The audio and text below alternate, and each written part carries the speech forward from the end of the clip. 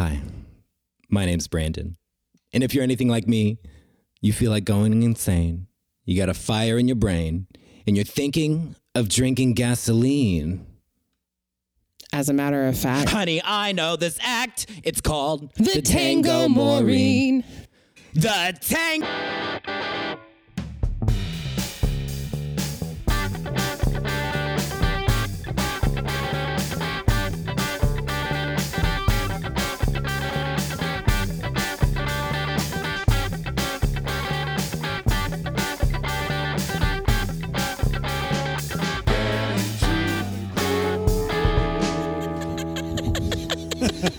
This is Getting to the Groove of the podcast where we find a groove and we get into it. What did you just say?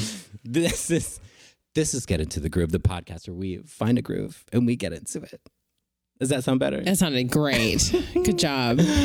Oh, God, it's good to be back. And here with me, as always, Bustelo, Marlboro, Banana by the Bunch, it's Melissa. Yes. Hi. What up, y'all? Hey. Hey. And, of course, a box of Captain Crunch would taste so good. It's Jeannie. Fuck yeah. Yeah.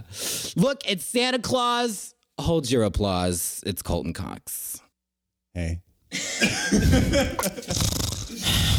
How y'all doing? How you been? Doing Great. We're good. How you been? You know what? I've been all right. And speaking of Ben's, we have a very Hate it. Absolutely hated that. Oh, that was like painful. I thought that we got a better writing staff for this season, but I guess not. Do you think the quality's going up as time goes on? It's plateauing right away. Okay. With us, we have I have friend in quotations of the pod. Frenemy of the pod. A frenemy of the pod, that's good, because he's really like our harshest critic. He's the ego to our linguini. You are the one that texts us. You text me. You text me your opinions. Yes. Usually do agree with them. So Yes. I love this. You're a friend of mine. I guess the good thing we could say is I guess he's listening. A dedicated listener. A dedicated listener, so he can tell us everything that we did wrong. Exactly. And it's more than I can say from most of you. This boy could use some Stoli. It's Ben! Yes. Yeah. Hi, Ben. Hello. Hi. Welcome. What do you think of our show? I do enjoy it. Like I put it on at work and it gets me through the day. Nice. A gun is not being held to his head right now. I just want to let everybody know. Nobody's holding him hostage. It's a knife. It's not a gun. It's a knife. The intro is like, oh gosh, am I at my desk? No. I'm here. This is live. Live. Okay, well, I brought everybody here to talk about an album that I feel is a little polarizing for some people. We're delving into the musical theater aspect of things. Let me ask you guys, how do you feel about musical theater? We've Love talked it. about a couple of musical theater albums. I brought one, you brought one, Melissa. Mm-hmm. How does everybody else feel about musical albums? I love them. Ben is in favor. That's great. I love specific ones. I think I'm just hard to please when it comes to musicals. Oh, now which ones do you like? Ones that I feel other people who listen to musicals are like, like Spring Awakening is probably one of my favorite shows. Duncan Sheik. Duncan Sheik. Though I don't think a lot of people would be like, turn their nose up at that because that show was kind of like. I mean, yeah, but It was the moment. it had a moment. I also feel that it's like people who love music theater. I don't think it's really like in the same vein as a classic music theater. Well, that's just the different. point. That's just It's not different. a fun Yeah. one. It's what? It's not a fun musical. So you don't like I'd beg to differ on sing that. that while you're walking to the grocery store. I think it's Mama, fun. I mean, for me. Oh, those tomatoes look nice. Mama, who gave me like no, not a banger like that. Yeah. I suppose I just always, when I talk to people who listen to music theater on a regular basis, they're either like massive Sondheim fans like yourself, or they know that, golden age of musicals just like perfectly well. Or they're like people who saw Wicked when they were a teenager and it's like the greatest show of all time. For them. Okay. Hold on. Wow, way to read my I did too. I mom. felt very Oh, my attacked just goodness. now. And also, Some people never move past it though. You know what I'm saying? Sure. I'll admit a small part of me has not. But As you can also tell, I'm also just not. So Spring Awakening, you would say, is probably your favorite musical? Probably so, yeah. What about everybody else? Ben, what's your favorite musical? Pass. Yeah. Jeannie? We'll come back to you. Wasn't fair for such hard questions. You got so paralyzed. I'm so sorry. We'll come back to you. Jeannie, do you have a musical? Do you have a favorite musical? I'm not a huge musical person myself. Like, I don't actually consume many musicals. Same, truly. I'm actually not familiar with that many of them. So I'm going to go out and say that probably I do love Guys and Dolls. I think it's very entertaining. And I also really like Little Shop of Horrors. Might be another favorite. That is Actually, I think Little Shop of Horrors, probably musically, my favorite. It's a blast. Such a blast. It's and there's cute. that. It's in that genre of like weird, like Little- comedy horror Yeah. thing that's truly. going on. I think as far as like quote unquote rock musicals go, I actually prefer that to Rent. Little Shop. Yeah, To Rent. Yeah. It's not totally a rock musical because there are some classical. Well, it's a pop music. Yeah, Like, yeah, it's all yeah. like doo-wop and stuff. Right, exactly, right. Ben, did you decide what your favorite musical was? No, Do you have a top 3? I cannot pick a favorite because I'm really bad at picking favorites of anything. I can't. One I of those. can. What's your favorite? Go. Okay. Ben, now you're giving me top 5. I hope you know that. I have 2. Okay. And that's just because they're in different lanes, fully different lanes, musical theater for me personally. My number was Spamalot. There's absolutely nothing that I don't like about that one, and it kills me every time. Every time I listen to it, I can't. Every time I see anything about it, I can't. Like it gets me the same way every single time. I feel like that is a musical you can count on. You Yes, know, like and the no matter original what, it's going to be cast funny. is so good. And then Les Mis, always. Particularly Cole Wilkinson. But Okay, I mean, Cole Wilkinson is the one. the one. There's nobody else. The only one. I would consider that kind of a pop musical, but how would you guys classify Les Mis? I mean, it has a lot of opera influence. It is an operetta, technically. Yeah. Operetta? Yeah. Okay. But It's untrue. I think it's only considered a pop musical because it is so popular. But it's kind of one of these shows that's followed a couple of generations. So it's like our parents introduced us to Les Mis. It's kind of like Cats. That's actually a great comparison. I feel like the music is kind of similar to what Andrew Lloyd Webber does. It's far more complicated and complex. But like, there's no like electronic instruments in Les Mis. So it still has that classical sound. Like for me, Les Mis is the perfect mix of opera and of classical singing and musical theater. Like it's the exact right combination of things for me. Yeah. And I think that's why it's so popular. Because it is very versatile in that way. Yeah. Because it is a combination of things. All right, Ben, top 5. Okay, well, I have to pull up my Spotify top 21 playlist, which is not entirely accurate because Spotify made a lot of weird playlists for me this year. But let's see. Like it knows us. I got really into Beetlejuice. Oh, yeah. You know what? 'Cause Yeah. It's really fun. I was really surprised that I would like the whole show, but like I don't skip too many songs when I play the soundtrack. Okay. It's fun. It looks like it was a really fun show to watch when it was open. It looks like it was just full of magic and puppetry. It was basically like an illusion show That's fantastic. with a story. A dark Mary Poppins. Yeah, that's the Yeah. stage show I always wanted to see. Because I remember we went to like a class or something that talked about the special effects behind Mary Poppins. Yeah. Very cool sounding stuff. I wouldn't mind seeing Chitty Chitty Bang Bang on stage. Truly. A giant flying car. Truly. That'd be amazing. Truly scrumptious. Next. Beetlejuice. I just like so many musicals. Trust Ben is a musical theater fan. Music Man is good. Legally Blonde is good. Shrek. Blonde Okay. is so good. 6. I got really into 6 this year too. Oh, yeah, the The- one about Henry Henry the VIII's. 8's 6 wives. Yeah. Oh yeah, I've heard about that one. It was really it's very pop. Very much a pop. 'Cause It's that's very the fun. whole like concept. It's just the 6 women like as if they were like a Spice Girls. yeah, type the girl last group. wife is like she gets them all together to be like a girl it's band. What? That's full. What? No, yeah, it's basically a girl band of all of Henry VIII's wives, and they're trying to tell their story. God. And then they have like their own song. They're like, this is my song. They're like, my story is more sad than yours. And then they'll do their song. Wow. It's very fun. Wow. It sounds incredible, actually. I'm sure it's a delight to watch. But those girls running around like singing their hearts out. Yeah, I mean, and Broadway musicals are, they always have a huge cast, huge chorus, singing, dancing. It's just those just those 6 women. That's fantastic. They are holding it down. Well, I'm here today to talk about a musical that none of you listed, and I'm now questioning our friendship. I'm not 16 anymore. What? So I'm not 16 anymore. Ben? So What? I'm sorry, I can't hear you in your judgment. it's not in my top 5 anymore. Okay, well, we're talking about the musical Rent. I hear you, Ben. I do like it. I forgot how much I liked it though. Like I came back to me like, do I like this again?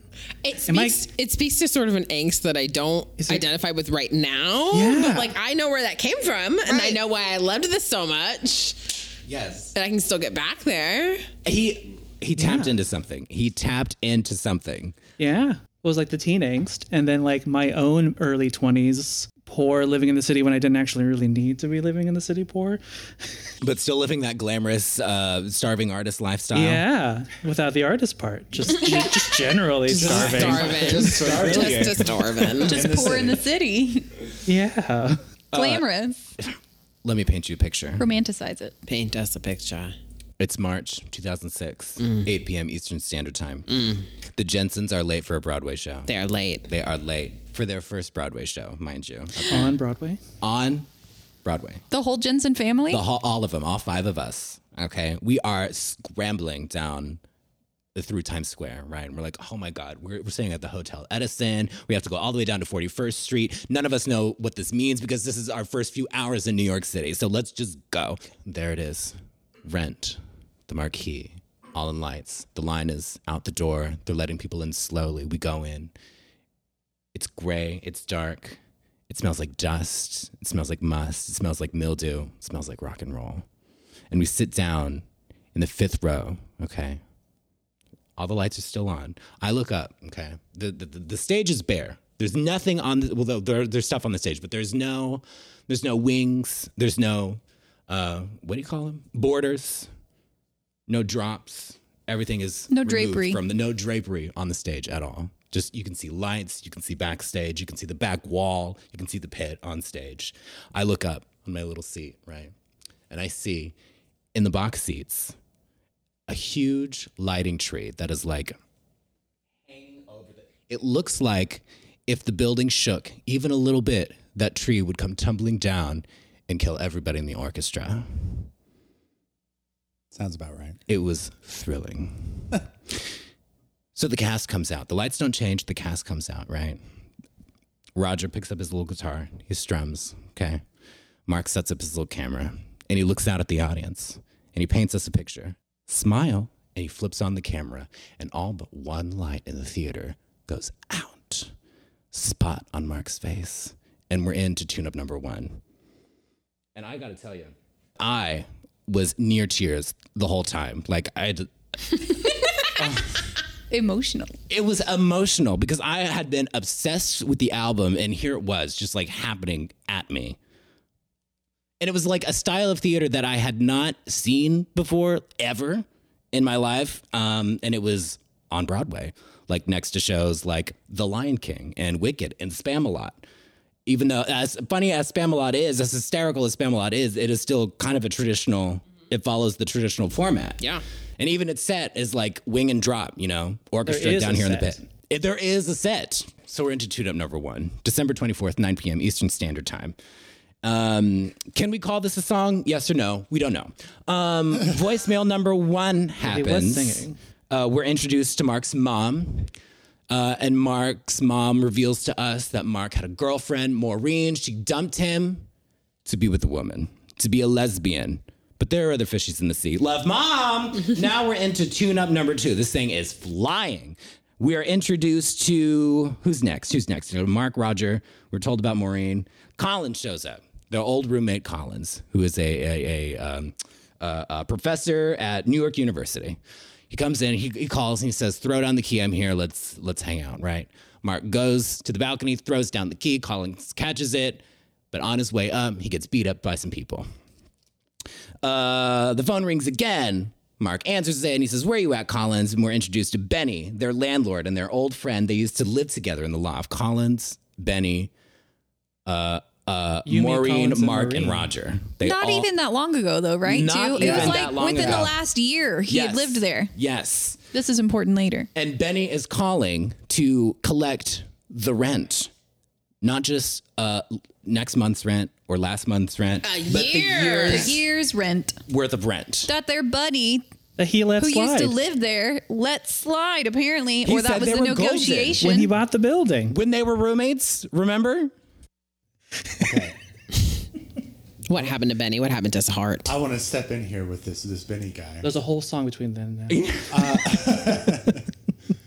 When I saw the movie years ago, I had no idea who the hell this person was or why he showed up randomly. Or why would we cared at all? Right, because he's hardly even in the rest of the movie. He like kind of pops in and out. Well, and they basically only introduced him with that song. Like Right, they didn't. exactly. There was none Yeah. of this in the beginning. No tune-ups, Right. no, No voicemails, tune-ups, no nothing. voicemails. Now, Nothing. I will say the offer that he's making them does sound good on paper. It's a sweet offer. And we're going to get into it. And because The after whole moral of this conversation- music is Wait, no, go ahead. What? the moral of the musical. Just it's so shallow. Well, what do you think the moral of the musical is? The intended moral is like, don't be a sellout. Oh. Do your art, Yeah, true. but don't make money off of it. Don't make money anywhere. This Just is the do great your thing. art. And that's the whole thing that Jonathan Larson was like striving. He was trying to get a paycheck for his work. And Right. it's like But he what made did- a bazillion dollar show that everybody loved. I mean, he didn't Right. get into that money, Sure. but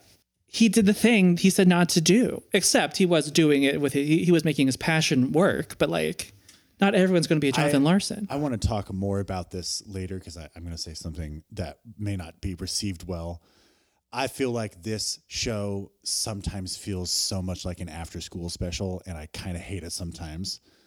Yes, absolutely. That honestly, because they're dealing with like, there's some dark shit that happens in this show, and they're just like, oh, I made a dog have a heart attack and die. Oh, no. That's We not will what get it was. into that. I know. It's not a fucking okay. All I right. know. So we get into Rent, the title song.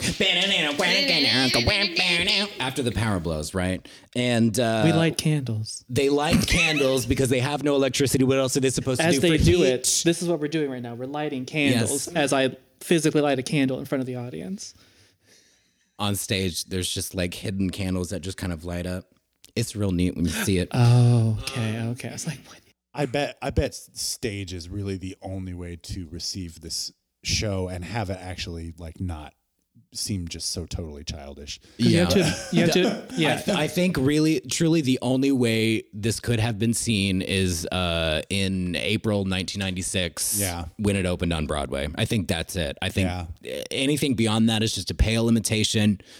Hot take, but I think it's just a pale imitation like us.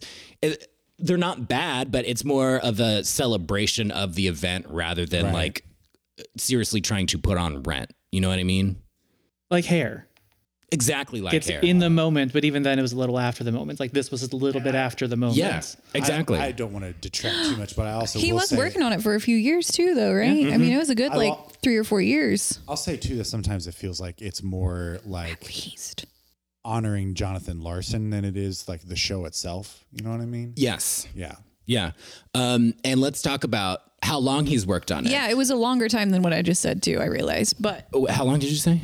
I said like 3 or 4 years, but I think 93 is when he first started workshopping it. I'm sure he's writing stuff for it before then. You probably know better than I do. 93, 94, that's like when that first workshop happened. Yeah. And then there was a second workshop that happened a year later. And then the actual production. And then it jumped from off Broadway to Broadway. So why the fuck Rent? Why the fuck this? Why the fuck La Boheme? Why the fuck East Village? What's happening? Okay, so here's what happened. This playwright, his name is Billy Aronson. He wanted to adapt La Boheme to the East Village for whatever reason. Set in the 1980s was the original setting. It made sense. And Jonathan Larson had already been working. Billy Aronson was looking for a new lyricist / composer to work with to put this idea, in motion. And he got hooked up with Jonathan Larson, and they worked together, and they wrote 3 songs together. They wrote Rent, Santa Fe, and I Should Tell You together.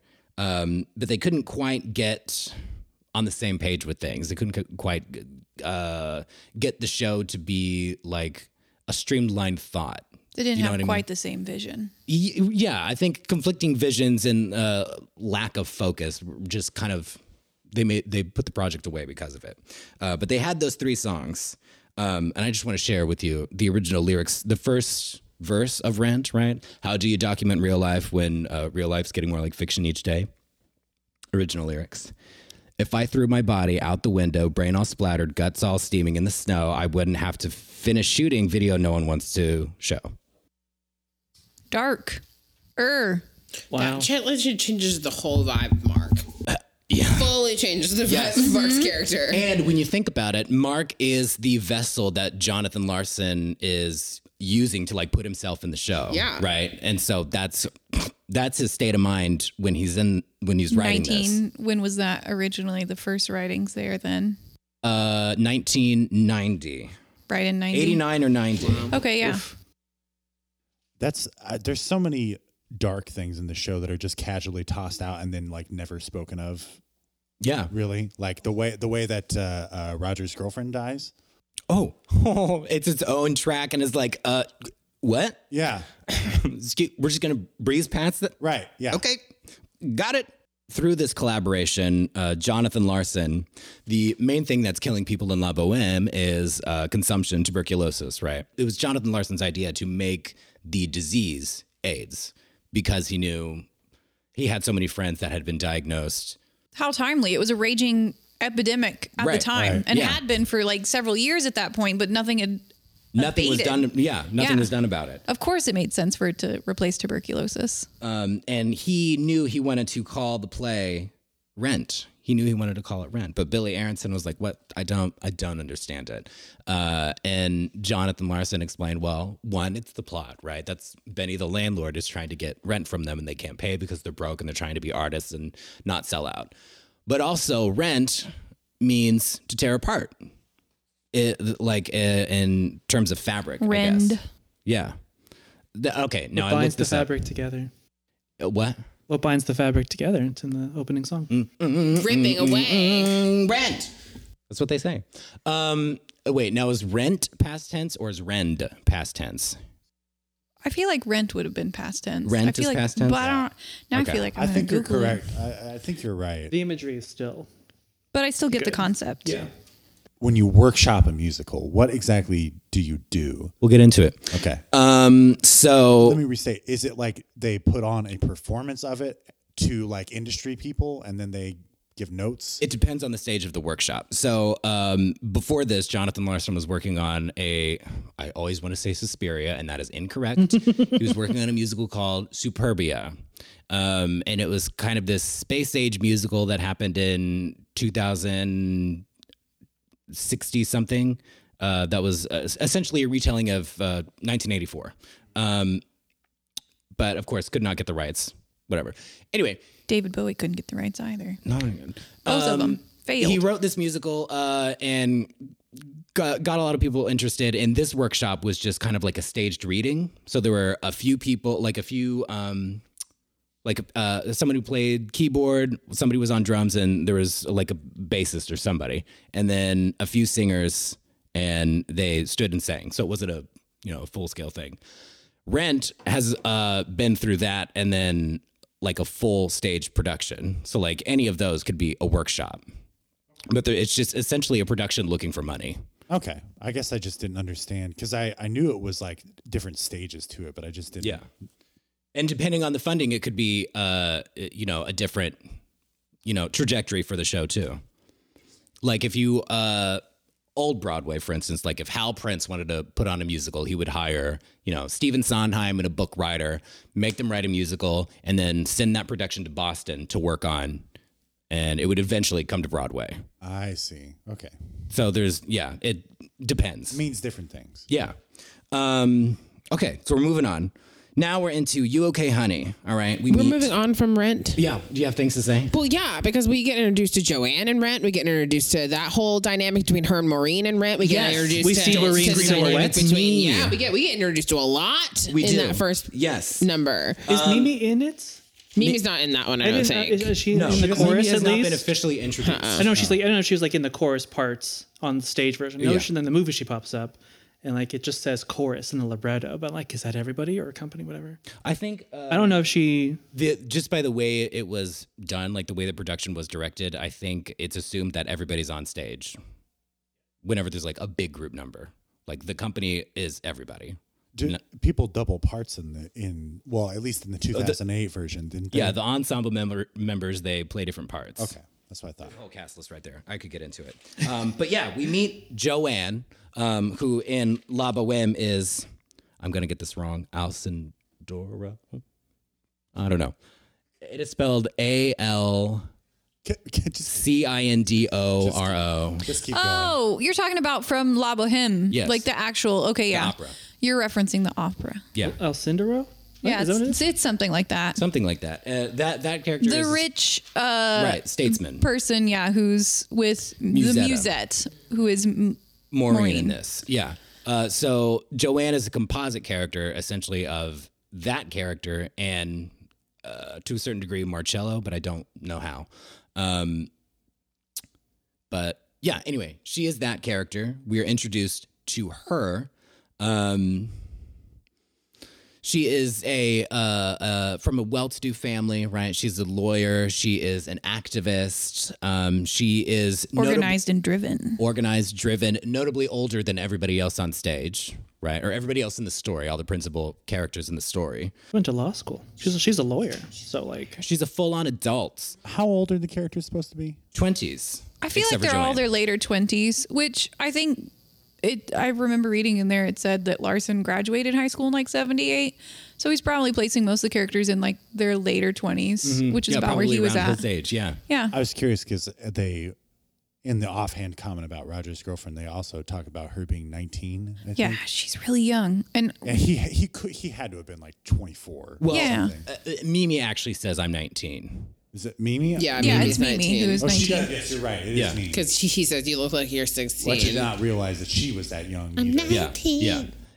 I think April, the girl who died, and Roger were probably age appropriate at the time. At least I'm hoping so. Well, he was a At singer least for a I'm rock hoping band. so, Colton. I mean, for her to be that deep into addiction, I hope that she would be older. What? Benny was dating the 18-year-old stripper who lived downstairs Benny? a year prior. Because like, who was your boyfriend last year? Right. Yeah. Oh, what a creep. Benjamin. I don't date 18-year-old girls. Thank you.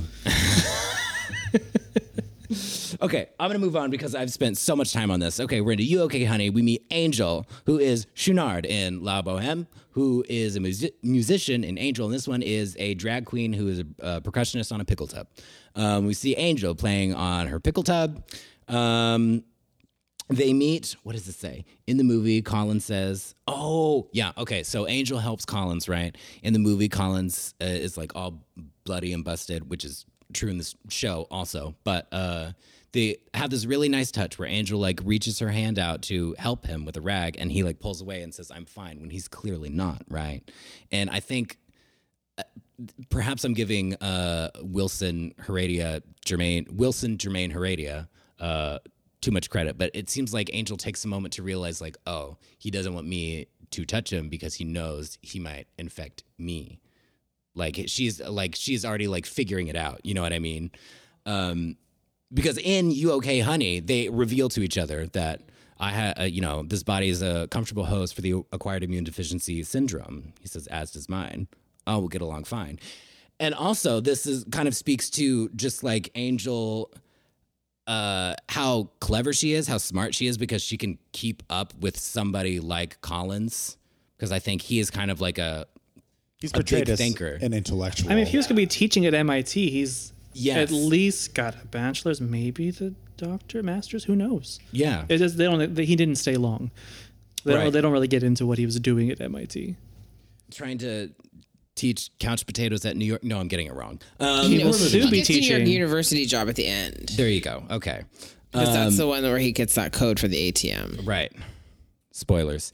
Sorry. So we meet them. A budding ATM, that's an romance important plot point. You can't just ruin it. Oh, no. They meet. A romance is ensuing, and then we get to tune-up number 3, which is the close on Roger. His girlfriend April left a note saying we have AIDS before slitting her wrist in the bathroom. In song, we're supposed to just be okay with that. Content and then warning, we go geez. into One Song Glory. Did you like that one, Mr. Rockstar? Did you? I will say that he right before that he starts singing One Song Glory. He's like writing the Musetta's waltz, basically, right? Like he's doing that dee doo doo doo doo doo. And I'm just like, dude, why don't you just do this song? Like, this is your one song. It's got the cool like delay guitar intro, like do do do do do do do. What are you doing it? Wasting it on nobody. What's funny, Musetta's Watts already exists. He's just is even bad at playing guitar. The whole fucking thing with Roger, the whole goddamn show, he's like, I just need to write one song, and then every fucking song that he sings, it's like, do that one, And he man. puts the guitar down to sing it. That's the best part. It's like I'm gonna be honest, I cannot stand Roger as a character. Oh my god, he's so awful. God, what a fucking turd. Colton, I knew you were going to hate him.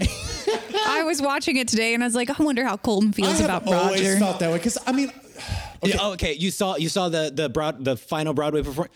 Will Chase, this is for posterity, is awful. okay. Beyond that, though, I didn't like Adam Pascal either. I mean, yeah, Roger's kind of a hard character Now, to I like, will but say- Will Chase did not help. I will say Adam Pascal had a much better voice for the character. oh But, yeah. God, I can't fucking stand Roger. What a whiny little bitch. All right, continuing. You don't like your men brooding and haunted. He's only a recovering drug addict whose girlfriend died Slit because her they both wrist. got AIDS together, and now he has to live with it. Okay. And the only woman who's interested in him is also an addict. Traumatic things happen to bad people too. He's just like, oh, that's fine. But we don't talk about that. Okay, so Moving on. Jonathan Larson is totally writing from his experience in the song.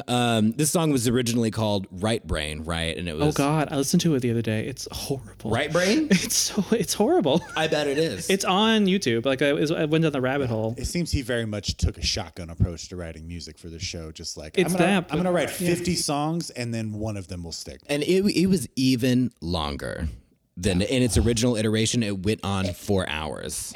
He just says right brain over and over again, and I'm glad they cut it. Michael Greif actually was like, okay, this song, Find my like right this, brain. the director said this song like is okay, but I think you need to push past the poetry and like write about the actual thing you want to write about. Like stop speaking Exposition. in metaphors and like speak. And then One Song Glory. One benefit of the movie is that they have the flashback showing you exactly what he's thinking about, as opposed to the general vagueness of Right. "And then the virus takes hold." And like, oh, here's the sheet of paper saying positive AIDS. Yeah, I mean, like, Because they skip out the intro too. So. the movie really like kind of throws dirt on the subject, not like in a bad, just like kind of covering it up almost a little bit. The movie, the HIV stuff and AIDS stuff that they talk about, because I feel like Well, it's a lot less apparent. Because Yes. they cut out a lot of the tune-up. Yes. They cut out a lot of the. They still go to the life support meetings, that's what I'm saying. and then there's yeah. still like the fading out of whatever later on. But It's still a very prevalent theme in the movie, but I just feel like the show goes way further into it. They're less willing to be explicit about it, is what you're saying. Yes, yeah. Try to obscure it a little. They're like, it's a film. You'll figure it out. PG-13. Right. Or that. You're probably right, Ben. So we reached the end of One Song Glory. He says, and there's no need to endure anymore. Time dies. The door. And we meet Mimi. Mimi in Rent is an exotic dancer. Mimi in La Boheme is a seamstress. Same thing. There's a lot of Gowns, beautiful gowns. lip service paid to the opera. This is like the example for it. The whole "Light My Candle" motif is lifted straight from the opera. The song that Rodolfo sings about Mimi I forgot how to say this. No, I don't know. It's called What a Frozen Little Hand in English. And the recording with Pavarotti is great, so everybody listen to that. But anyway, there's like melodic things happening in that song that Jonathan Larson pulls from. Yeah. And can I just say, now that we're talking about, like, since this is a podcast about albums, this particular album, Daphne Rubin Vega, for me, is the one. What do you, the one? The one. The Mimi. She's Mimi. Mimi. She's the Mimi. She's the Mimi for me. Yeah. Thoughts? Not me. Who's your Mimi? Well, I mean, I really have only listened to 2 soundtracks of this one. So there's this one and Rosario Dawson, who I think did a great job. But she just has a very simple, nice, good voice. Not as charactery as the Daphne Rubin. Wow. Rafney. Rafney. Ruh-roh. I kept going to call her De La Vega earlier, but no, that's somebody else. Good old Alexa Vega doing her performance. I don't like her voice, Daphne. What a shame. She What a was shame. fantastic in the. I wrote it down. That movie with Philip Seymour Hoffman? She was fantastic in Rocky Jack Horror. Osbourne. Show. Oh, that's right. She Like was there's a Magenta. fantastic cast. She's amazing in that one.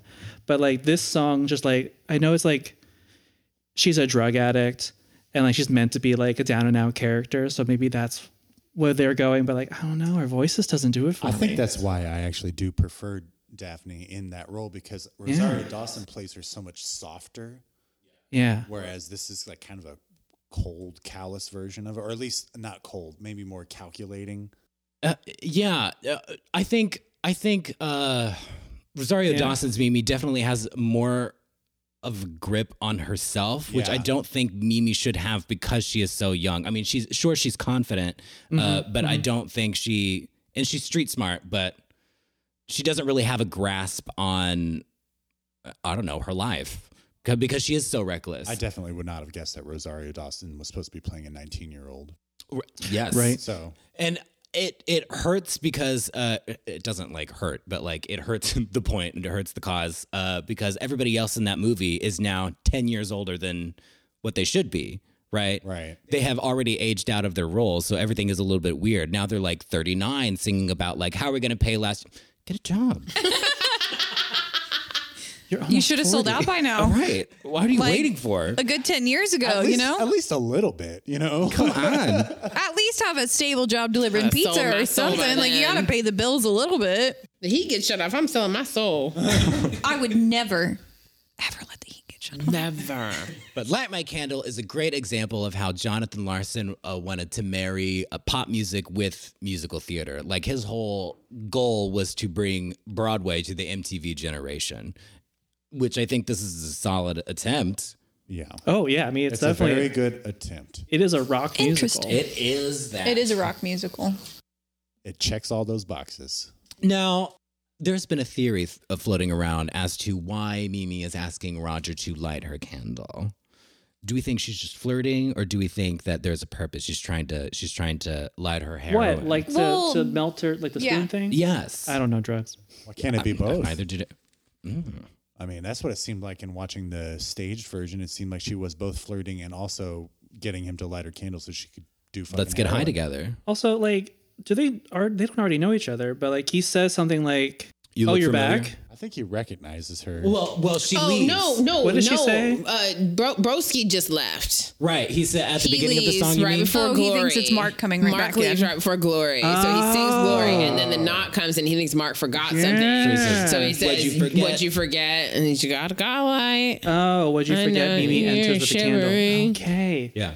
That I just could not figure that out yesterday. Well, It's on the and previous I don't page. know. I can't remember if this happens in the stage show, but in the musical, they set up Mimi coming to talk to Roger early by them kind of making eye contact and like having a moan where they like clock each other, and then in the movie. Yeah, so I don't know if that happens in the musical where it like Oh yeah, because sets they're up all a singing a reason song for- and she's like looking up at his yeah, balcony. there's like a and- reason for her maybe to come up. So I just don't know what that I think that to come flirt. If they've you know been what I'm neighbors saying? for a year, I'm surprised they hadn't met yet. I know. Especially if like the ex roommate was dating her. yeah, I think just the whole thing is that they are in the same building and they've been passing each other, and she has been, she's locked. Right. I'm on just him. wondering if It's they like, set that up in the musical the way they did in the movie. No, not in Block. And he's been hunkered down inside. Like he has not left the house for a little bit, so it would make sense that she would probably pop in and be like, "It's been a little bit Would they since I say saw she you." left the Hey, I house in heard you singing year? a ballad up here. That's because Will you light my candle? It's because he's trying to write a shitty song while singing much better songs.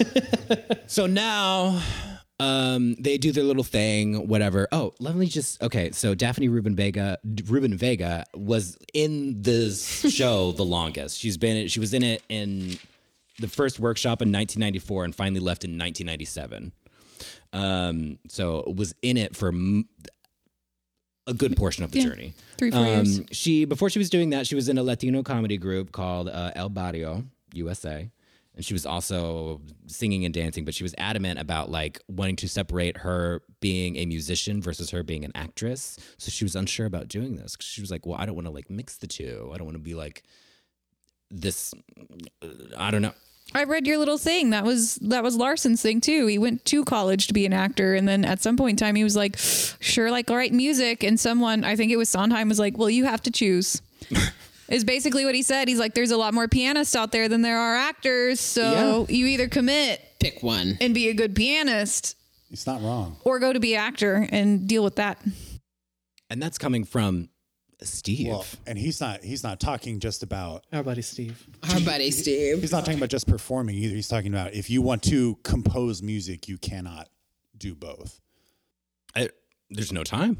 You don't have the energy. Absolutely not. No. Adam Pascal casually singing some bands. And apparently Adina Menzel's boyfriend at the time mentioned the show to him, and he was intrigued. And once the producer started searching around, he put his name in the hat. And they said he could have the job as long as he opened his fucking eyes when he sang. So now we're into voicemail number 2. Well, Joanne, we're off. I called you at the office and they said you're stage managing or something. We meet Joanne's parents. And in the libretto, Maureen standing in the background, Right. ignoring the phone. She's the one screening this voicemail. No, she isn't. Right? No. Is Maureen's not at the apartment, or is she? She is there to be the outgoing message for the voicemail. So it's just That's what it pretentious is. staging. But is what still, it we is. do not get to see her face. Right. Yeah. She's not revealed yet. She says the outgoing message is, hi, you've reached Maureen and Joanne. Leave a message and don't forget Over the Moon, my performance protesting the eviction of the homeless and artists from the 11th Street lot. Tonight at midnight in the lot between A and B. Party at Laugh Cafe to follow. Beep. And then it goes into that number. And it's Joanne's apartment. And she's like, thank you for calling Maureen and Joanne's Right. phone. Yes. Joanne's apartment. Which is why they probably say, Mommy's confirmation hearing began on the 10th. We'll need you alone. Do not bring that bitch Moran. Which is And why wear a later bra. and Damn wear a it. bra, please. Which is why later she says, "Yes, Dad, I beeped you. Maureen is coming to They Mother's tell her to hearing." wear a dress too, don't they? Yeah, And no a Doc dress. Martens. No Doc Martens. And have a Mary. Don't be such a les. And a bra. See, Joanne probably thinks that her parents are like, oh, they don't like that I'm dating a woman. Like, they probably just don't like Maureen.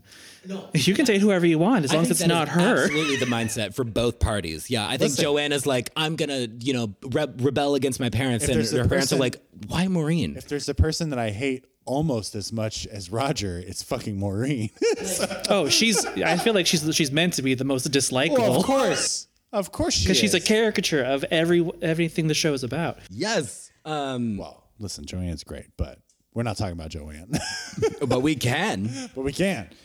Because Jonathan Larson pulled a lot from his own life, right? So at the beginning, when Mark is throwing his keys down like that is how you got into Jonathan Larson's apartment. So he was pulling like small aspects of his life to feed the story, to add details to it.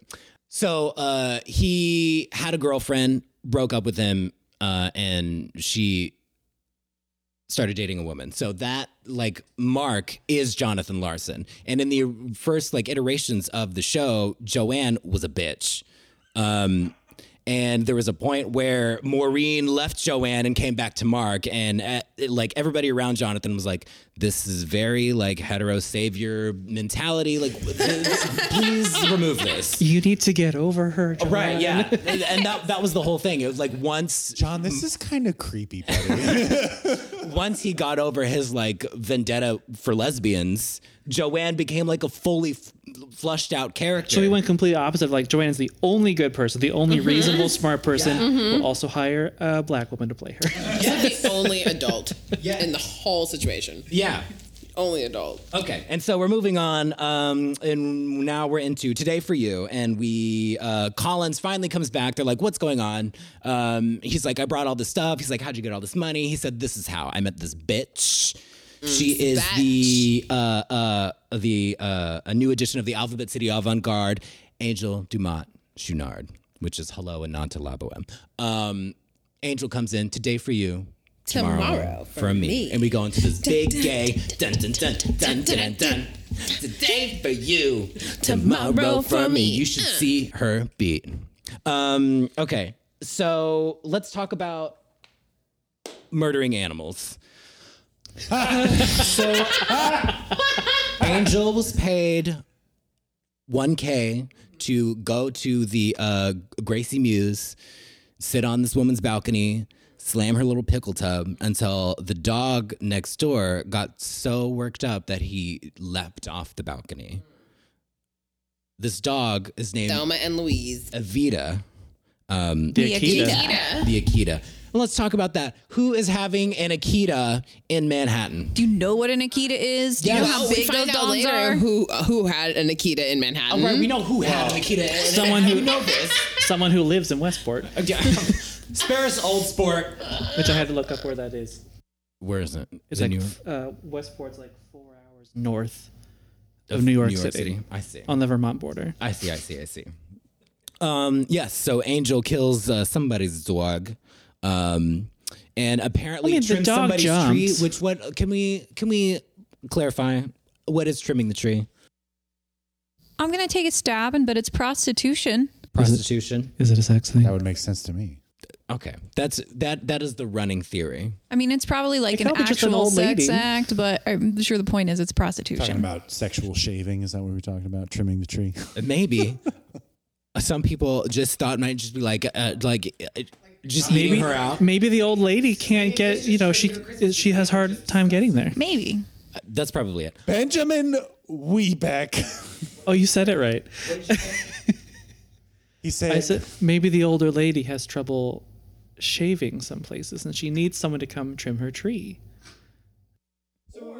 so I said, Benjamin Webeck. Or really, maybe she just cannot reach high enough to get the baubles on her actual Christmas tree. Continue. Continue this episode. Okay, I just want to throw out. Did anybody see Rent live on Fox? I know you did because we watched it together. Did you see it? Yes. Yes. Here we go. Valentina. Yay or nay? Well, it was. Yay or nay? With the evidence provided by the defense, nay. Here's the thing. If it had been actually live, I don't know. I genuinely have my doubts. I do not think that Valentina has the chops to dance, sing, and act, let alone do those separately. You know what I mean? Like, that was truly stunt casting in the worst way, because in the show and in the movie, right, Angel is acrobatic. Like, that's kind of what makes her miraculous, is that she's amazing at everything. So that she is in this like cute little Santa suit with some high heels on, doing flips and shit, banging on shit, dancing, singing, whatever, right? Not easy. It is wild. up and down, is all over the place. Yeah. I mean, sure, like part of it's written in a rap, but like that's not helpful. So I feel like they really, because Valentina is a drag queen, and that's like where it ends, right? Well, then like the live one wasn't even live was because not, yeah. Roger No, broke his David, leg and there was yesterday. no understudy. Yeah. Why would you? I forgot my There was no understudy. No. They should have wheeled him out like Dave Grohl. No, this is the argument: is that Fox missed an opportunity to have like groundbreaking representation, right? Even though he's not wheelchair bound for life, Roger could have been in a wheelchair. The people who were there watching it that night during the broadcast got to see him do it on stage in the wheelchair with the cast on. But us at home watched the last night's rehearsal where they were kind of trying. Right. Yeah. And the very, very end, they brought him out, and everyone like, oh, why is he in a wheelchair all of a sudden? Oh, he broke his leg yesterday. All right. So anyway, moving right along, I'm wasting so much time. Okay, you are not going to hit. It's already 55 minutes, so. Oh, Jesus Christ. We're going to skip the middle segment. That's not happening. Okay. So Angel's character, why does she kill a dog? Because Chouinard kills a bird in La Boheme. He plays a violin so badly that the bird kills itself. Like in Shrek. Like in Shrek. That's exactly right, Ben. My fifth favorite musical. So Benoit comes, Benny. We're into you'll see. You'll see. He tells them all about gentrifying their neighborhood. Mm-hmm. And he lays out the sweet deal for them. Yes. Cyber arts. And all the adults listening go, now, what's the rest of the show about What's again? the rest? What are we doing? Sounds like it's over. What's the dilemma? Oh, they're going to take this job, and that's the end of it. They'll pay their rent. Calls it a cyber studio. A state of the art. Yeah. Thermonuclear, cybertronic. Exactly. Someone who clearly had no idea what the hell they were talking about. In the 90s, just you put cyber on something. Right. Stay here It's for anything. free. That's it. The internet was like 2 years old. Yeah. And really, even though he didn't have like the right language for it, he was kind of Not far off. No. right. I mean, he's a yuppie tech bro from the early 90s. We got the Taco Bell cantina moving into Westport. We know what's going on. Bruh, I passed out, almost got in a wreck. I said, what the hell is that? It's some bullshit is what It's is. been sitting there for so long, too. All right. Back on the rails. Back on the rails. Benny says, you'll see this deal's going to work out and you guys are going to be sitting pretty and we're going to be rich and we're going to be making all of the art that we wanted to make and it's going to be great. And everyone says, no thanks. Says, fuck you, Benny. Actually, they say, what's the catch? That's true. Then the catch is they have to convince Maureen to stop her Cancel her protest. protest. Yeah, and they said so that they could more Because quietly kick also- out all the homeless Yes, people Yes, living that's in the lot next important door. part. They Yeah. want to be able to kick the homeless people out without a big fuss because that's going to make it look bad to open this new state-of-the-art thing after you kicked out a bunch of people and now everyone's homeless. But His Honestly- investors would rather he handle this quietly, Jeannie. The investors should know it only takes like a month for people to forget you kicked homeless people out of an area. in the moment you don't know, Ben. They think they're making history. They think they're going to be remembered Because for everything the people ever. want to like, oh, they kicked the homeless out. That's going to be a big deal. People will care. This is one time which Jonathan Larson had just like acknowledged the connection to La Boheme and just be like, we're not going to do that, Benoit. Benoit. Like say his full name. Like, fuck you, Benoit. Your name's not even Benny, it's Benoit. It's Benjamin. Guys. They even say it, Benjamin Kaufman Benjamin III. Kaufman the third. But that would be fun. They called him Benoit as like a stupid joke. It's like, guys, stop to call. We're not 18 anymore. So calling me Benoit. Benjamin Kaufman III. Benoit. Benny says, or you will pack. Angel says that boy could use some Prozac or heavy drugs. Or group hugs. Which reminds me, we're going to go to a life support meeting later. But before that, Mark has to save Maureen's protest. First, I've got a protest to save. I'm not much company you'll find. Behave. He's just got other things on his mind. We'll see, boys. I like boys. Boys like me. We'll see. Mark says, and so into the abyss, the lot where a small stage is partially set up, close on Mark's nose dive. Will he get out of here alive? And then we get into the track, Tango Maureen. Mark is coming to help save the show. Joanne says, I've hired an engineer, but they're late. Help me, please. And in it, Mark can sense the frustration that Joanne has with Maureen. And Mark is like, interesting. I'm vaguely familiar with that feeling that you have here. Let's dance about it. And so they do. It's very musical theater and everybody loves it. Man, About their Anthony trifling Rapp ass woman. just completely wipes the floor with the dude that plays Mark in the final version. Oh, God, yeah. Anthony. Even the movie Tango Maureen is like by far better than that stage version. The dude in the final one literally looks like Freddie Prinze Jr. trying really hard. That's the thing, is that this final Broadway performance, I feel like most of the women hold their own. They're Right. fine. These men are really musical theater acting their ass off. Like like I feel like you really have to push past the performance and look at just the Jesus design element of the show. Christ, yeah, because they're just hamming it up out there. Yeah, and it's really kind of a shame that it's like it's turned into this musical theater thing because it's set out to not be that. And that's why like people like Jesse L. Martin and Taye Diggs signed on to the project because they heard it was a musical and they were like, absolutely not, because I'm either going to play a black man who doesn't exist in that particular setting at that time, or it's like some kind of weird part. It's not just like being, right? It's not humans being humans. But that's what drew Taye Diggs, Jesse L. Martin to the show. Anyway, Moving on. Tango Maureen, musical theater, hello. And now we're in the life support meeting. The life support people, okay. This was like when I actually liked the show when I was watching it earlier today. Oh, yeah. The whole first section is just like kind of like throwing out all the things that I'm familiar with. And then this life support meeting is just like, wow, this is like real actual writing that's not an after school special. This is actually fairly good. Yes. Yeah. So everybody in the life support meeting, Steve, Gordon, Allie, Pam, Sue, those are all real people. Those were all Jonathan's friends that he lost to AIDS. And the cast is encouraged to change the name each night of somebody that they know that has died from AIDS. The life support. And most of the life support stuff is based off of like his real life volunteering at Friends Indeed, which is like a group that, you know, helped out LGBTQIA people that, you know, were dealing with HIV AIDS at the time, a support group. So he used these people, he used them to gauge how his show was reading, right? So he had the show and he had like staged readings in his house. And a lot of them hated it because the message that was in these first iterations was just like love, love, love, love, love. Like, we have HIV, but that's okay. We're living our lives. It's great. It's fine. We're dealing with it. And most of the people were like, go fuck yourself. You don't have AIDS. You don't really know what it's like.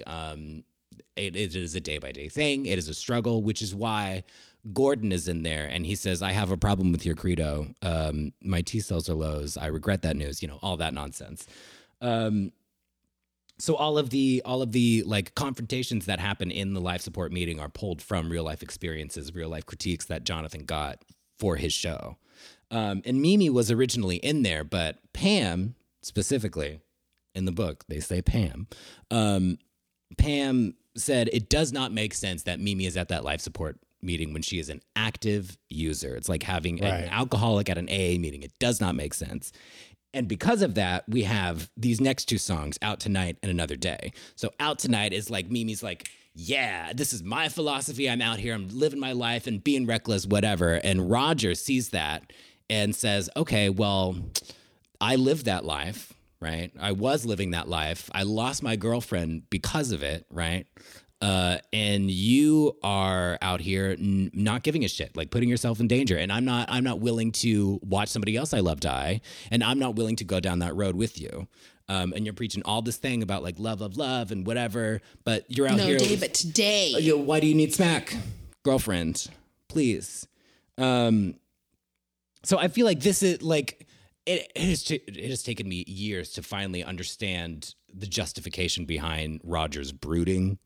Right? Because like you, God, that character has to be tough to play. Like, because you know going into it that you're probably going to be the hated one, the most hated character in the show because you were just so depressing. But that's real life for some people. My biggest issue is more so just that he like, yeah, he's sad, but that's not why I find him insufferable. I feel like the way that he processes everything is just like, you have done no work whatsoever, have you? Like, you haven't healed at all from any of this. No. Well, no, That's he's the whole just- point of the character, is that he's not dealing with it. Yeah. He's running away from it. Yeah, I think that's kind of the thing that that is the conflict between Mimi and Roger. Is Mimi doesn't really fully understand that Roger needs to go through some things. She's just like, just whatever, just live life. And Roger is not understanding that it is like himself that needs to do the work. And it's Roger's not also like- older, and I feel like that's meant to show some of the weird age difference between them. Oh, Like, yeah. she is definitely younger and like pretty lackadaisical about life. Yeah. And that's probably her best way to deal with it, which isn't really saying that she's dealing with it any better than he is. It's Right. just, I mean, because she's also, again, she's out there just being reckless. Like, Right. in her mind, she's like, I might die soon, whatever. And with that like mentality, she's like, I might die soon, so might as well live every day Live it up. at full blast Yeah. at 110 miles an hour. Okay, we had that discussion. We're moving on. Now we're into, oh Lord, I have so many notes. Okay, now we're into Will I on the Street, Santa Fe. We're going into this chunk. So Will I Lose My Dignity? That line, oh, it's gorgeous. It's a gorgeous number just like by itself. That first line, "Will I lose my dignity," comes from Jonathan going to these Friends Indeed meetings, and the general the thing that most people had in common is that they weren't really afraid of the death part, Actually dying. but like the getting to the process. dying, the deteriorating, the disintegrating, the disappearing. Right. They'd rather just die than Right, slowly rather than lose your waste dignity. away. Yeah, and Everyone fade has to out. watch that happen too. Yeah. Yeah. But like, because everybody's singing this, and actually Rent Live on Fox kind of like put me on this. The way the camera was swooping around, in that you saw like every person singing it, including Benny. Benny is also singing "Will I Lose My Dignity?" So it kind of shows that like he himself has this internal struggle of like, fuck, I'm selling out. I'm selling my friends down. How does that phrase go? Selling my friends Down out the the river? river. Whatever. Yeah, so he has like an internal struggle as well, and I think it's lost in the movie because he actually kind of has a redemption in the stage show. Yeah, he's like a footnote in the movie. I feel. I mean, I haven't watched the movie in a very long time, but I just barely remember Well, his character. I'm here to tell you, he is Yeah, he's the villain of the movie. right, Right. and it just remains the villain. Like it Yeah. doesn't have like You can tell in the movie that there's more depth to that character, but they just kind of like scrubbed it. You know? Yeah, it's all in the background. Yeah. Like literally the background of shots is him doing something. Why You're would like, you do oh. that? That's such a shame because that's a fun. I like that aspect that's of his character is that He's struggling with it. yeah, he's kind of like, we could be doing better. Like, we don't have to live like this. Like, imagine if we actually got paid for what we do. Imagine maybe what you could do with your life if you had more money and you were more comfortable and not fighting to survive. Truly, I feel like that's the aspect that saves the show from being just totally an after-school special. The main characters, take them or leave them. But like every time you step back and he like. dang. He talks about every time Larson talks about the culture surrounding HIV and all that. That's real. Like all the characters they're caricatures. Like they're representations of these people in his life that I don't feel like he really fully fleshed them out. But you know that he feels these things because you hear it from the lesser characters that are like surrounding Yeah, the main the ones. chorus singing Yes. the themes. Yeah, And maybe they were flushed out in the 4-hour version. Maybe. I don't know. Also, it's interesting that they sliced Benny's part so much in the movie because Taye Diggs was probably the most famous person in that movie at the time. Yeah. Maybe he cost too much to be in all those scenes. Maybe. Oh shit, maybe, but his damn wife was in it. Shit, could have got a little deal. Who's his wife? He and Idina Menzel were married at the time. Oh, They damn. met during Rent. All right. I totally forgot that. this show is actually kind of a start for almost everybody in the cast. Yeah, half them went on to be on Law and Order, Like every actor in New York. but more than one episode. Okay. So let's go on the street. All right. We're on the street.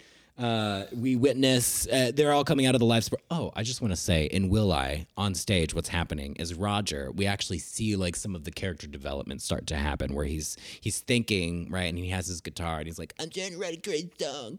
Then he It doesn't realizes- sound like Musetta Waltz. he realizes that he should probably like go out and live a life, and so he does that, and it's really like, it's great. And that's at the like conclusion of the song. Roger finally puts on his coat and walks out the door. Painfully uneasy the entire time he's outside. Yeah. He's an agoraphobe at this point. So now we're on the street. We've come out of the life support meeting. We witness some police officers trying to threaten this woman, this bag lady. Mark has his little camera and he says, "Hello, Smile for Ted Koppel, Officer smile Brown for or whatever. Martin Brown. I don't know who Officer Martin is. Officer Martin Brown." Listen, she don't need no help from no motherfucking artists. I was hoping you would go on. From some bleeding heart cameraman, my life's not for you to make a name for yourself on. Yeah, my note's like, you don't even need the rest of the show. This song is it. Hashtag liberals. That's what he was saying. Those Hashtag neoliberals. Yeah, I wrote a question like, what is an artist's role in society? How much do they actually help or hurt the subject they're trying to help or whatever? That could be a discussion we could have, but So On the Street happens. on the street happened. Santa Fe. Santa Fe, they're like, oh, what do we do next? How do we get out of here? Let's go to Santa Fe. Let's start a restaurant. And there's an interesting lyrics that say, devote ourselves to projects that sell. Interesting. Whatever. They want to go to Santa Fe, and they don't. Let's go to a real And they're song. talking about forgetting this cold bohemian hell. I'm like, okay, now hold on then. If you're just trying to forget this cold bohemian hell, then take Why Benny's are you offer, still sell out, there? get over with. Like, I don't understand. Like, we Save just up keep the going money, back and go forth. to Y'all don't know what Santa you want. We'll make Santa Fe better than New York City. Well, I feel like it's not even that it is. Like, that's what they sit around and dream about as friends. Like, that's their, like, joke of, like, how to escape the city. Everyone has it. We all have our dumb things that we've cooked up. We cooked up this fucking podcast out of some goofy scheme like that. This is true. We have this commune that exists far off in the future yeah, somewhere. we have all of these things in our heads that we're like, yeah, that's what we're going to do one day. If we just had the money or we just got away, like, it's always this escapist thing. Like, that's all it is. That's all it serves there, too. The fact that, never mind, we'll get there later. We might not. I just had to Google it. Newsies came out in 1992. So maybe Jonathan Larson saw that movie and thought, Santa Fe. Everyone in New York wants to move to Santa Fe, New Mexico. Because they both have songs about that city. I would not be surprised. And they're just named Santa And he's Fe. like, damn, Santa Fe does sound nice. Oh, okay. It's warm. They so have we go into prairie the dogs. first I'll Cover You. This song is kind of whatever to me, or it was, I think. But I think that's what makes the reprise so powerful, because this one kind of breezes by and we're like, oh, that was nice. I like it. I think it's really sweet. You know, they literally just met like 2 hours ago. And they are in love. That is serious business. Okay, so I'm going to breeze right past it and go into We're Okay, because that's Joanne's complicated solo number, which, again, just really paints Joanne as a full character, which is great. Steve, Joanne, the Murger case. Now, Murger, I think, comes from the source material for La Boheme was a book called Scenes of Bohemian Life. Of course, it was in French, not English. And the author, his last name is Murger. So I think The that's where that Murger comes case. from. Okay. The Murger case. And they got a dismissal. Good work, counselor. We go into Christmas Bells, which is the Sondheim shit, which is the opera shit. Like, I think this song is a great showcase of Jonathan Larson as a musician. Like, It really is. it is bonkers. It's so good. It is so good. There I is have so forgotten much going on. How much happens at the end of the song? There's so much that happens. It's basically an Act 1 finale before the act is even Before the over. finale, yeah. So I have like timelines written out here. Okay. So Mark meets Mimi. Roger says, let's go to Maureen's show. Mimi says, who's that? And Roger explains. Mimi tries to hold Roger's hand, and Roger says, no, we need to take it slow. And then you hear Mark, Roger, and Mimi sing the I should tell you, I should tell you, I should part toward the end. What else is happening? Angel is trying to buy a coat for Collins, and Collins is like, oh, no, you're too nice. And Angel is going through all these coats, and she finds his coat, the coat that was stolen from the beginning. And so she is now bargaining with this bag lady to get the coat back. And finally does for $15. Benny is talking to Allison, talking about how the protest is on. Police officers are there. Who's the big investor that's coming tonight? Oh, it's your father. Shit. Yeah. So that's what happened at the end of Christmas Bells, as well as junkies being junkies. And is it your AZT break, Jeannie? Oh. Sorry, her alarm went off. Junkies are being junkies, and it comes into this crazy swell, and then Maureen comes out. All the lights black out. A motorcycle comes on stage. We are blinded by the light, wrapped up like a douche. The lights come up. Maureen says, "Joanne, which way to the stage?" Snow. Takes off the helmet. Hair flows. No, let's just skip that song. Oh my gosh! I have so many notes on over. Let me say it straight into the microphone. What? We can skip La Viva Wham. Can't stand Maureen's character. Can't stand that song. Last night, I jumped had a over the moon. dream. Oh, shit. That's right. I had a canteen in my God. Empty. Out of the abyss walked a cow, Elsie. Okay, so We have to stop for copyright purposes. Colton is pissed about it. What the fuck is this? Well, Colton's performance art, and this whole thing is a nod to like early '80s downtown weird solo performance art. And there are notable people that they put in this little book. There's a place, Club 57 was a huge venue for this kind of thing, and it was in the basement of Holy Cross Polish National Church. So it was in the basement of a church. And people performed at this club. We should be Madonna, using Cyndi churches Lauper, more often. B-52s, RuPaul, Michael Musto, Basquiat. Yeah. All of these people are like part of this downtown art scene that they're referencing in this Over the Moon performance. Yeah. And that's really the whole goal for this show is to pay homage to the downtown art scene. Because he wanted to write a show that was like from the perspective of him and his friends, and then it had him and his friends in it. So that's what this is. I think it's great fun. Like I got to see it at Starlight like 10-ish years ago. I mooed. You mood with I everyone? I moved. My friend sitting next to me You're was like, supposed to. she's like, Ben, you're embarrassing. I was like, Lord. we're literally supposed to moo, Amanda. I'm going to moo. She She's said, asking. "Move with me." With me. And I mooed with her. You did it, Ben. You did it. It's breaking the fourth wall at its finest. And you resisted those police officers. Well done. Na, na, na, na, na, na. I just want to throw out in La Boheme, there's this thing called the missing act, and this act belongs somewhere between Act 2 and 3. And what happens is it's at Musetta's house in an open air something. And I feel like this scene maybe pulls from that a little bit. Is it actually missing? Did they lose it? No, I think they just cut it from the libretto or from, whatever, the book. It was found after Puccini died. Oh. So there's like, ooh, mysterious. Does this belong in here? Did he actually write it? And he did. It was fan fiction someone mailed to him. So we did the performance art.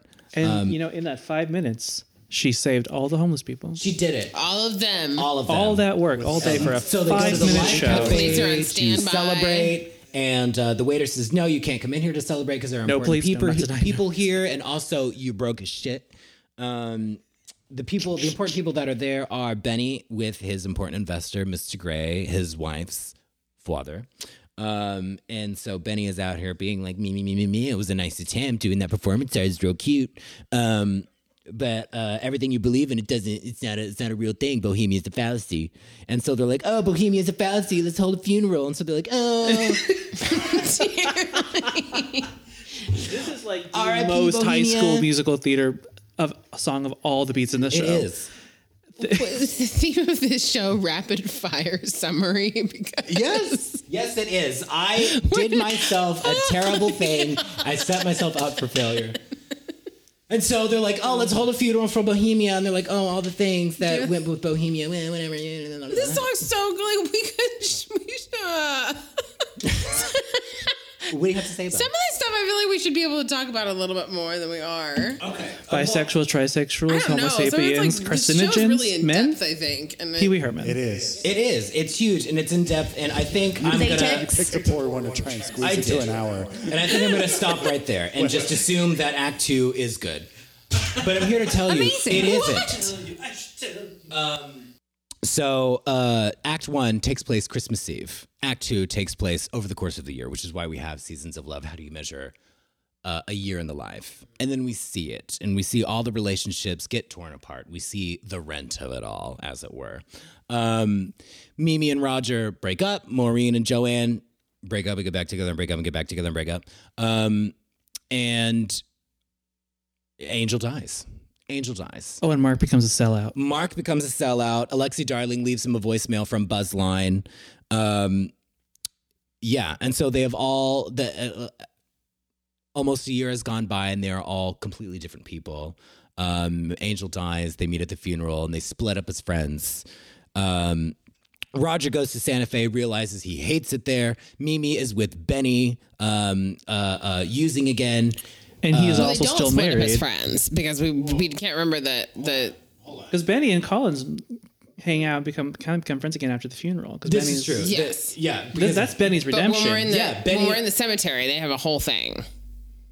They have the whole big fight in the cemetery between everybody. Remember? Right. Yeah. That's, Okay. that was my reference. That was, Okay. Yeah. Great. Maureen and Joanne break at the beginning of the song, and then get back together at the end of that song. Yes. And you said Benny and Mimi are using again? No, Mimi Mimi is is. using. Benny is with Mimi. They are together, and Mimi is using again. I see. He's cheating on his wife with Mimi openly with the friend group. I at just that point. I just misunderstood you. I thought you were saying that Benny was using I don't remember this plot point. No, that does not happen. But Benny does pay for the funeral, and pays for Mimi to go to rehab. The first And time. probably takes Collins out for drinks. Yeah, yeah. they hang out afterwards. So that sort of is mending again. And then Roger and Mark sing the song "What You Own," which was probably my least favorite track of the whole thing. Honestly, I really love the lyrics in that track, but I there's some don't fantastic love the harmonies song there. itself. And I love the harmonies at the end. The Yeah. end's my favorite part of that whole song. it's very, I suppose, Bruce Springsteen-y. Which one are you talking about? What You Own. Oh yeah. Yeah. And Jonathan Larson does an amazing job of like capturing all of these different genres. By the way, speaking of that, Seasons of Love was only written because his girlfriend at the time told him he couldn't write a gospel tune. And he said, well, you know what?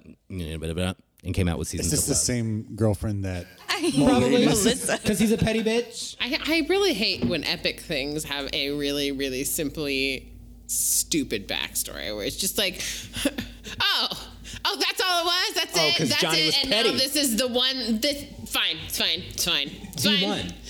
It's fine. So, okay, and yeah, after What You Own, we get voicemail number 5. All of the parents are like, what's happening, you guys? We're back at December 24th, 10 p.m. Mark has completed his documentary. Roger is back with a guitar.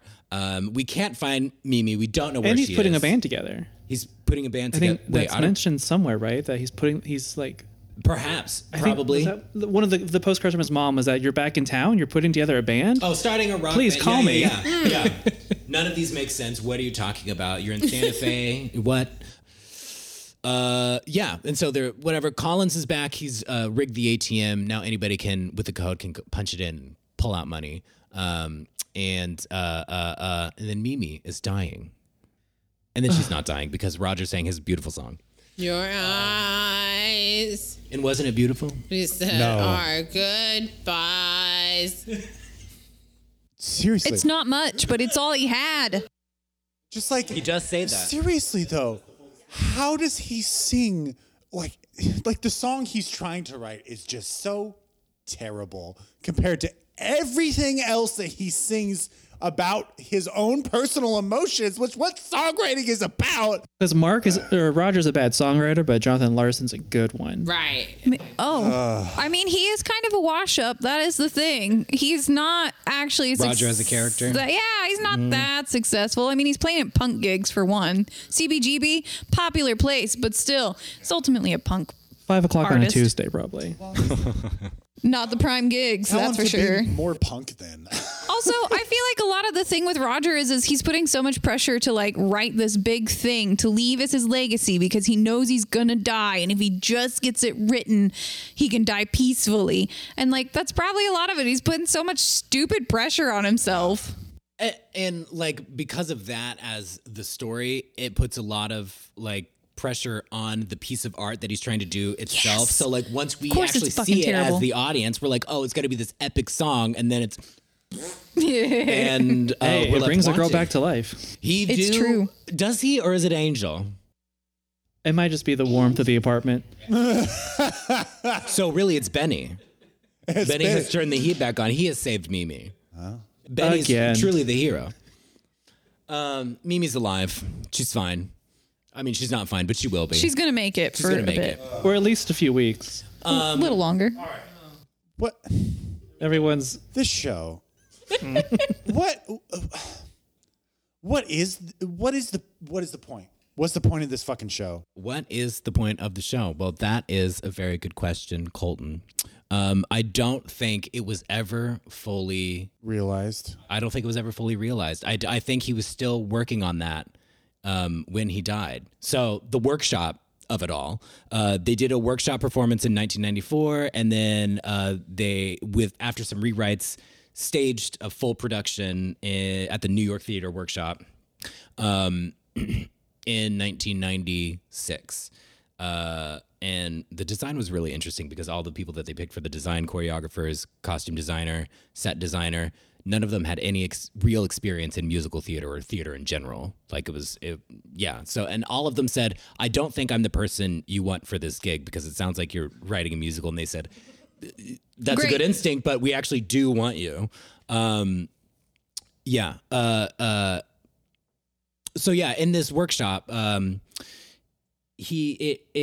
it wasn't complete. It never reached previews. So he never made it to previews, I should say. He died on the last rehearsal. And previews, songs can be cut, plots can be completely changed. It all depends on like the audience and how they gauge the audience reaction. I guess that's fair. I just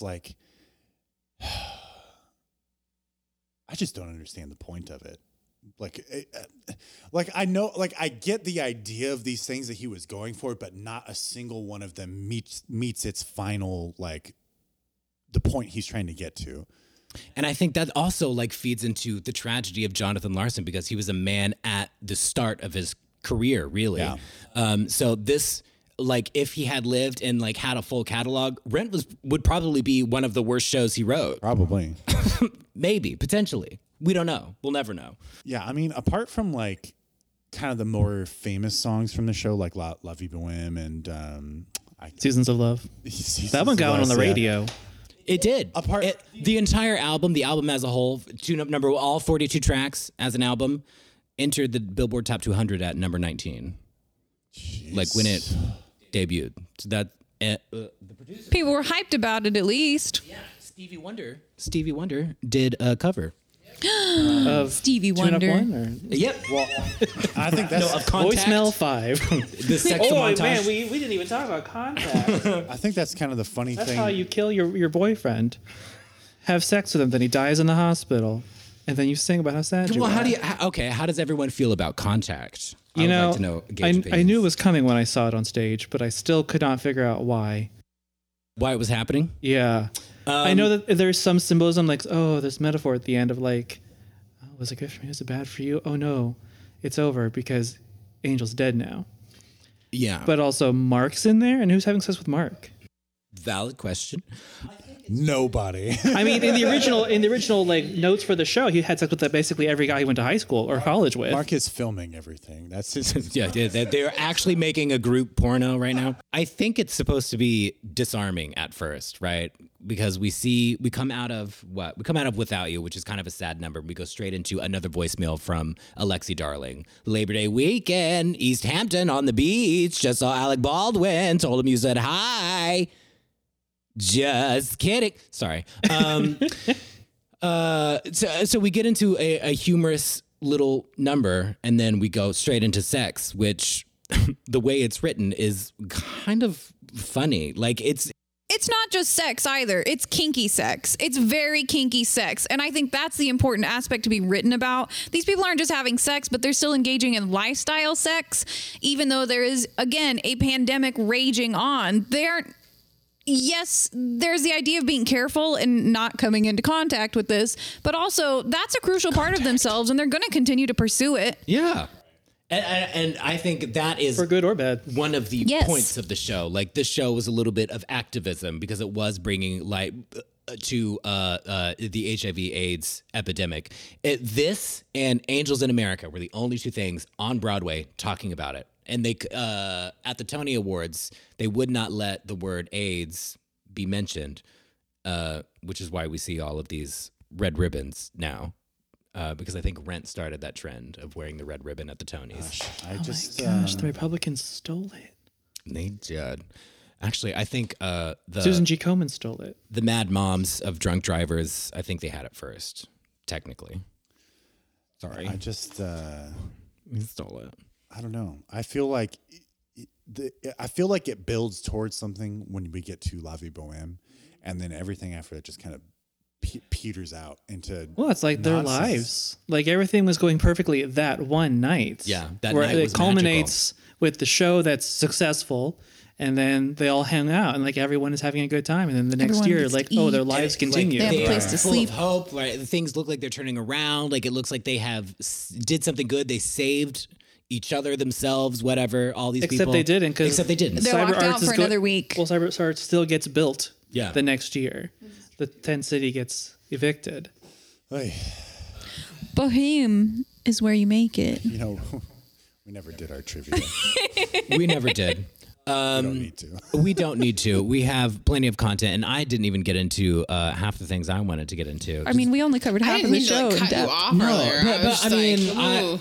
oh man, I should have thought this through, and I didn't. Maybe you need a timer to look we at. talked about the timer, and I have a timer I can look at right here. But Sure, but I think we need a display timer so that we can each Wow. convene with one another and be like, I think the real source is that we don't need to pick an album that has 42 tracks on it.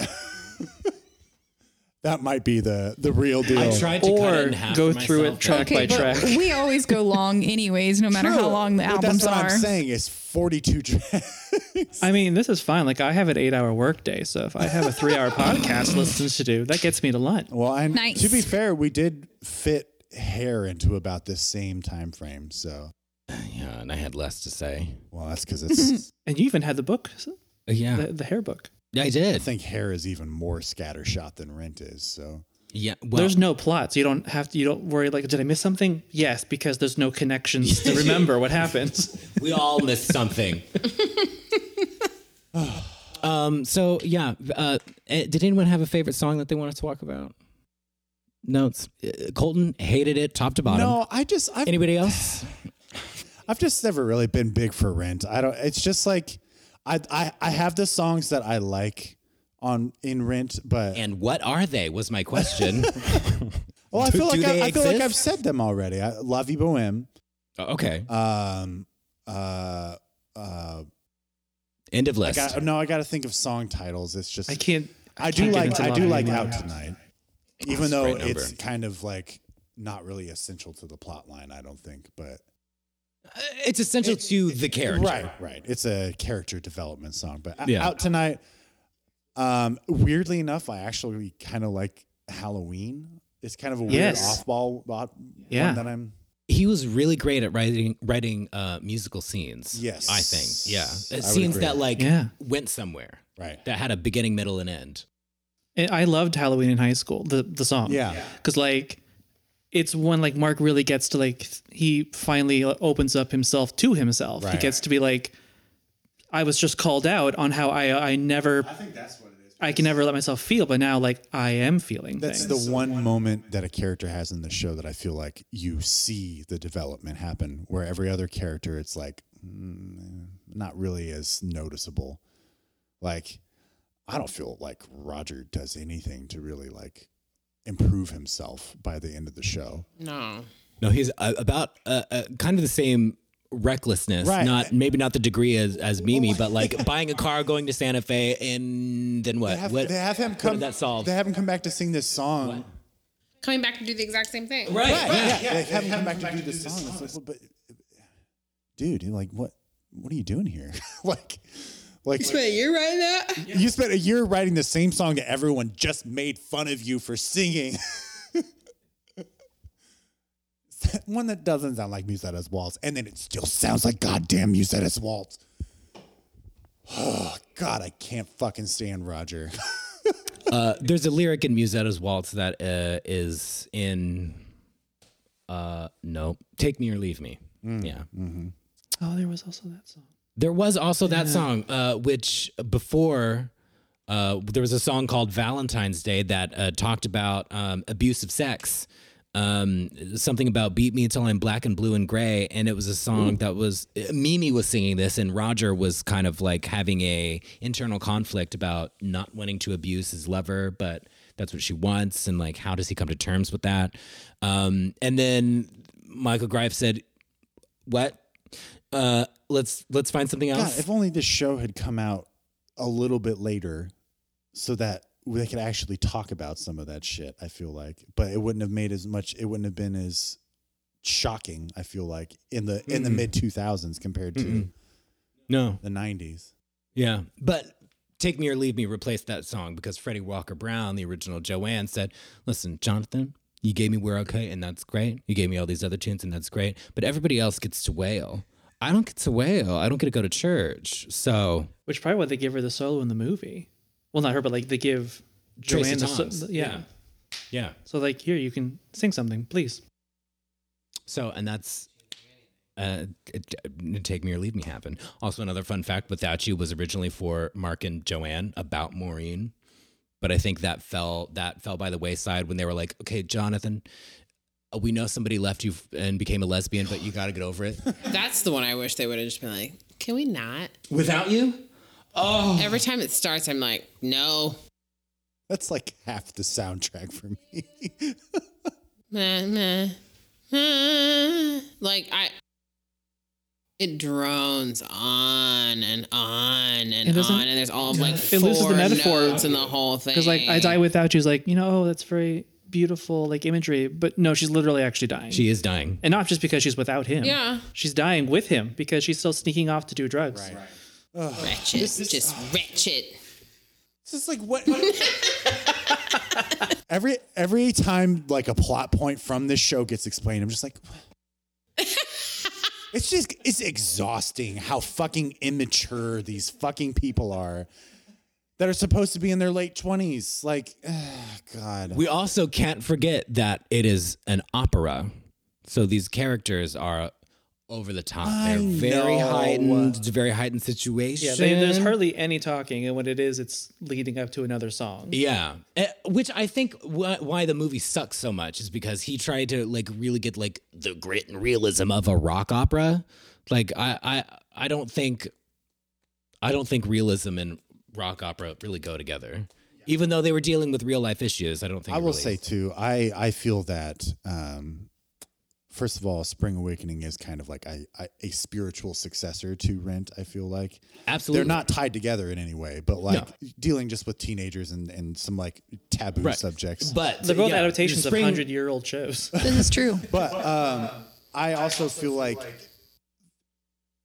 as someone who writes rock music for a living, like Rent's really not that much rock and roll. Like it's got a few songs that are very like sound like 80s and 90s rock. Yeah. Not even so much 90s, more 80s rock. Yeah. Like there's And Jonathan Larson was like a synth player. really the only hint of grunge that happens is just from Adam Pascal's voice. and that it's nothing else in his character. It's just he has that tinge to his voice. And I would even say that the musical director of the original production pulled out the rock and roll from from Jonathan Larson. And that's why I bring up Spring Awakening, because I feel like that show actually is like rock music, and because it's written by a rock songwriter. Yeah, I don't know. That's always been my issue with rock musicals in general. Is it's very just like it's still music theater. Like I don't know. It doesn't break away enough from tradition for me. Yeah, And that's why I like Rock of Ages. Okay. All right. This was truly an episode that was gobbledygook. Definitely, it happens. It for sure happened. Technically, it's our first time on our feet in like 6 months, though. Yeah. So. 6 months, a lot happened between then. I don't know if I sold literally a single person on Rent, but just believe me, it's good. Believe us that it is historically significant. And seriously, It is. But you don't have to somebody see can it. convince me to like this show more than I do, then please do. But you'll have a hard time. That was my goal tonight, but I fell flat on my face. Well, you and I have already talked about this show many times. Actually, do you know what, Colton? I think that you will just forever hate Rent. I think you will go to your Listen, grave. I do not hate Rent. I disagree. Strongly dislike Rent. I think you hate it. Brandon, Rent is to Colton what Pet Sounds is to me. I wouldn't go that far though. There you go. Oh. I might. Don't I let would. don't let Rent be Brandon's Pet Sounds. You think I deserve something better or You worse? definitely deserve a better thing than Rent. Let me tell you, the first song I ever heard was La Vie Bohème, the first part, right? And I downloaded it from that Napster? Aries. Aries. Was the That what you program guys had in of Salina? That was a choice. much lesser known one, I feel like. My cousin did it. It was all Seth. But I downloaded La Vie Bohème, not knowing what it was. Seth Meyers, he pirated music. Find him. Was he a lives in- physical therapist? What is he now? Yeah. something in medicine? He just had a baby. No, he. Congratulations. That's why. Fucking. I downloaded La Vie Bohème because I had heard the joke on Family Guy. If you want to do a bad show, why don't we just do Rent? And I was like, what does that mean? Why is it a bad show? So that got me hooked. And I had done my first musical was You're a Good Man, Charlie Brown. And I had listened to that soundtrack, that revival soundtrack, which has Anthony Rapp as Charlie It's Brown. been great. No skips. I skipped nothing on that Bop show. after bop after bop, it slaps. Do you know something, Schroeder? I think the way you play the piano is nice. Anthony Rapp is Charlie Brown, right? And so I heard La Vie Bohème, and I was like, oh, this is so scandalous. Like, Anthony, I didn't know that you had this in you. My director at the time, Bill Weaver, heard me. He was walking by, and he's like, I'm sorry, what are you listening to? And I was like, this is Rent. And he said, okay. Came back the next day with a DVD case, right, of the original Broadway cast album Picture, right, wrapped around the DVD case.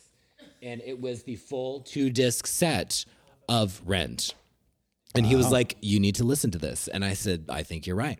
He pointed me to like the Stevie Wonder track at the end, but I've actually to this day never listened to that all the way through. I think I only listened to it one time. That is one more than me. Yeah, not a slide to him, but I've also never listened to it. I don't think. 'Cause, like, I'm not here for him. I'm here for everyone else. You don't go to Stevie Wonder to listen to him sing other people's music. That's what I'm saying. Yeah. No, they use that as a promo for sure. Yeah. Just like when he was on the Mulan soundtrack and he's on that was that one great. song at the end. Yeah. With 98 Degrees and Christina Yeah. Aguilera. I do not want to derail this conversation, but speaking of people doing soundtracks, right? Do you know Jackie Chan is a multi-award winning artist in China, like singer, and his version of Make a Man Out of You, right? His version is like a fucking platinum hit. Oh, right, because he did the voiceover for like the Chinese. He is as famous as a pop singer as he is as a movie star. Man, Next Jackie time Chan is a on- goddamn legend. Truly. Get into the groove. Legend. We talk about Jackie Chan. All right, we got to wrap this up. We're done. I'm sorry, everybody. Go listen to Rent, and if you don't, then we can't be friends. What you need to do is go back to high school. Go back to high school. Listen try to it Rent. again. Do we know what's next on the lineup? What's next officially on the lineup is It's actually the anti-Grammy episode. well, when this is out, that will not be true. So the next one after this will be Jack White's first solo album, Blunderbuss. terrific. Yes. Oh, okay. Yeah, terrific. Great. So, yeah. Brandon has forgotten how to host in 6 Yeah. Exhaustive notes on the show, but not how to do a show. Ben, did you have fun? Did you have a good time? Oh, of course. Well, It's good. always a fun- it's always a Ben, good do you have notes? I mean, I had 5 pages of notes on the show on Rent. What we're talking not about, get not into the us. groove. Those are always spur of the moment texts. I will 100% listen to this episode because I love hearing my own voice. We all do. Well, it's been wonderful having you. Thank you Yes, for being here. It has been fun. 2 thumbs up. It has been. Sorry, it was a train wreck. You were trying I mean, one of my Train favorite wreck, photographs. so much. songs into an hour. But there's so much I wanted to say. I wanted to talk about like the way it was staged, the set design. It goes into Brechtian theater. Like they pull all these moves from like Kurt Weill. We don't have 2.5 hours. We just don't. But for the audience listening, if you do want to hear more in-depth conversations about Rent, there is a really obnoxious podcast. It's that so good. I- It is so good. I could only get 2 episodes in because they're all like, "Oh, it's you haven't really seen it if you didn't see it on Broadway in '97 when I saw it 5 times." Because I live in New York, and if you don't live here, you haven't seen it, then you haven't really experienced Rent, the movie. I vomit when I think about it. Trust me, keep going. So many of the guests shit on them. It's so good. Oh, okay. It's As long as so the good. guests are like- I think they are fully aware that they're being idiotic. Because one guest is like, "Oh, I mean, I'm from Texas. I didn't see it on Broadway, but I mean, the movie's okay, I guess." And they're like, "It's the worst." And then the guy's like, "Okay." Listen, that is not just New York people that talk like that. It's every single music theater person Oh, I've ever I met. know that being one, but like, God forbid anybody watch the movie. but I'm from Kansas, so I know that it's hard to see a good stage production of a show. Rent is on a farewell tour, just like Cher. They're saying goodbye for the 75th time. So go see it. I'll be there. It's a fun show to watch. I really enjoyed it on is a stage. blast. I mean, Yeah. and that's the way to watch it. It's like it's a concert. Like, take it seriously, but don't take it seriously. You know, like it's an Enjoy it. event. It's not a musical. It's an event. Right. It's an experience. Because it's happening on stage. You can suspend your disbelief because there's no set. There's no set. There's nothing. There's some weird metal structure, and that's it. And the giant bed sheet at the end. The giant bed sheet where they all have sex under, and Angel It's a dies. DIY rock show with a story. You put the story together yourself. Yeah, you put some parts required. All right. Let's Let's give it our bye. say goodbye. All right.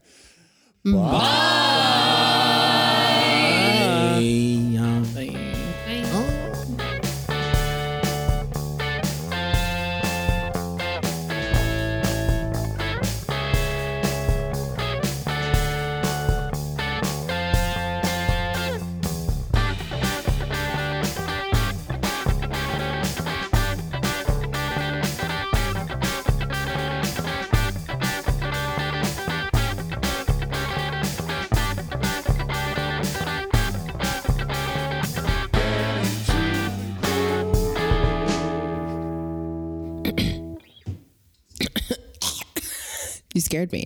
Okay, ready? So Rusty got to get the dust out.